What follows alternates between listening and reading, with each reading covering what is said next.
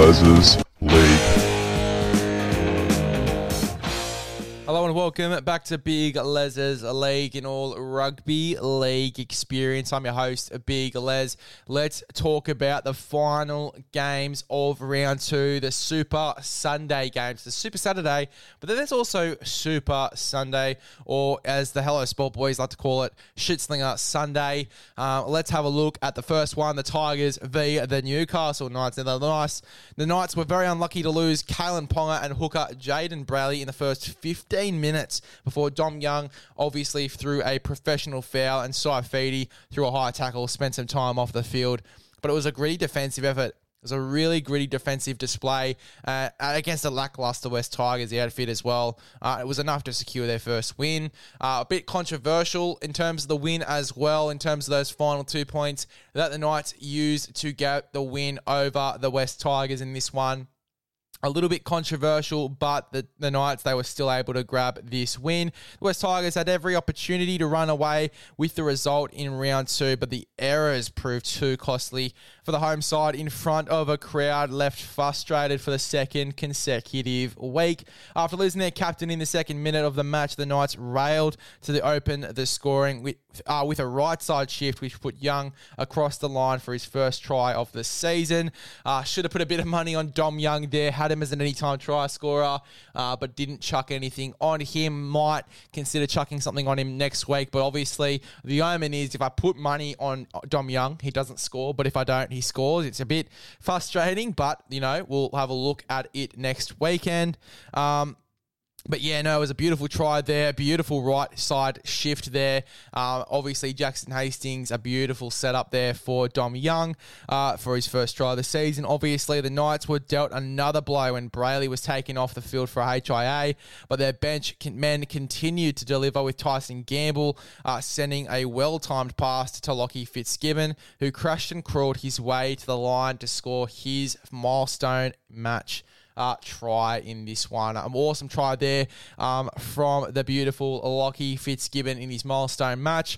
I honestly do think that left-hand side, I mean, the combination is just waiting to grow there with Fitzgibbon and Kalyn Ponga. Obviously, it was Tyson Gamble this time, but, you know, that combination between, you know, Kalyn Ponga and Fitzgibbon we saw last week in round 1. I mean, it is going to grow substantially over the next few matches as well, in my opinion. I think it could really be a dangerous combination there. After missing several opportunities to reduce the visitors' early lead, the West Tigers bounced back when Asu Kapoa picked up a loose ball to cross the stripe uncontested, but it came at a cost when centre Tommy Talau copped a high hit from former teammate Jackson Hastings. And that obviously caused a little bit of friction after the game. We saw them have a little bit of a push and shove afterwards. Nothing too serious to talk about there. Don't really like to talk about that stuff anyway because I just think it's a bit stupid. But anyway, we'll go on to the next part of this game with Adam Douei's conversion. It was successful, but the Knights took a 10-6 lead into the sheds at halftime. The afternoon went from bad to worse for the visitors in the second term, with forwards Jack Johns and Tyson Frizzell both suffering game-ending ankle injuries. Can't even read my own notes here. But repeated errors from Tim Sheens' side kept the Knights in the match. Just 2 minutes after Fitzgibbon was denied another 4 points, the Knights capitalised on an Isaiah Papali'i error with some slick ball movement there, getting Dom Young over for his second try. Hastings missed the conversion and the score was 14-6 with 20 minutes to play. The dismissal of Saifidi, who obviously put a high shot on Jake Simpkin with 15 minutes to go. It just made it so much harder for the Knights to defend, but it was a gutsy defensive effort there. Costly errors from the West Tigers eased any pressure with only Stefano Utskamanu try to note, but it was all too late. For the first few minutes of that game, when Tyson Gamble was at 13, I didn't mind it too much. I much rather him at 6 for me. Thought he is a better half than he is a forward, but I still don't mind the idea of him being the second 5'8" in the middle there in the 13 jersey. I honestly would rather that with Kurt Mann coming off the bench in a 14 role, slimming down Kurt Mann a little bit, and he can just come on and play absolutely anywhere, Kurt Mann, which is the beauty of that, having Tyson Gamble starting at 13. So look, don't mind that going into the next few weeks if that's the approach the Knights want to take when Kurt Mann does return. I'm keen to see the Young and Gagai combo develop over the next few months as well. And obviously there was a little altercation between Blore and Hastings, but nothing that's worth, going over about, having a little sook about.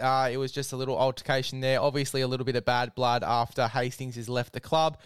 So nothing too, hectic there to talk about. But the final game was the Dragons v the Titans, and the Dragons getting a win really unexpectedly over the Titans, who played really well last week. But the Dragons just too good in this one, apparently. The Titans were shot out of the blocks with tries from Khan Pereira and Sam Verrills.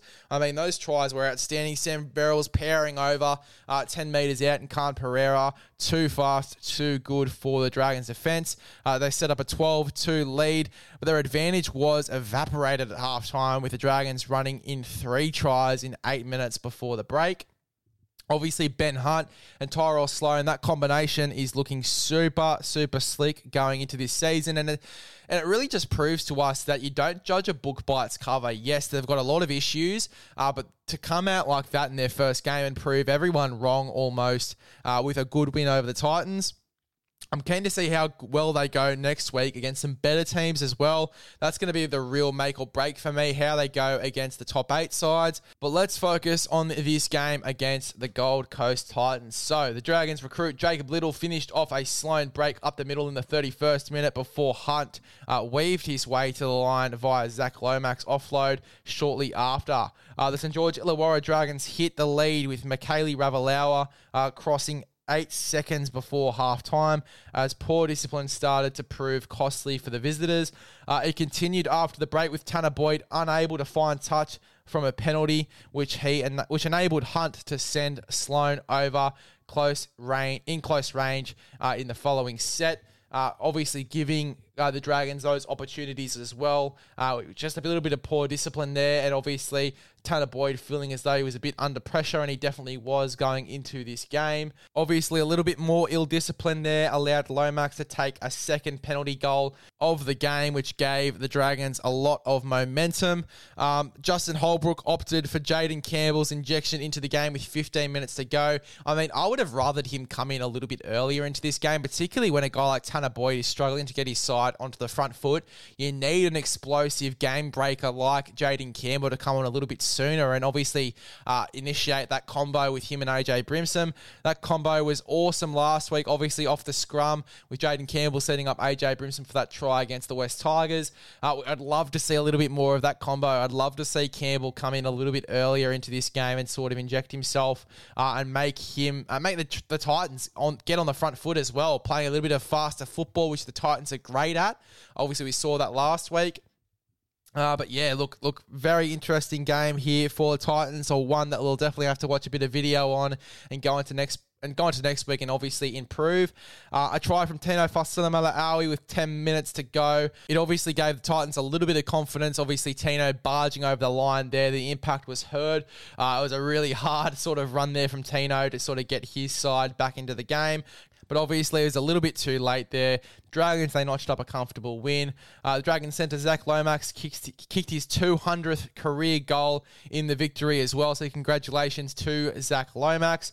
And I thought the combination of Ben Hunt and Tyrell Sloan, as I said before, definitely one to watch going into the next few weeks. And it will leave plenty with optimism for the Dragons if they can go and continue that combination, if they can continue to play with a little bit more confidence going into the next few games in this 2023 season.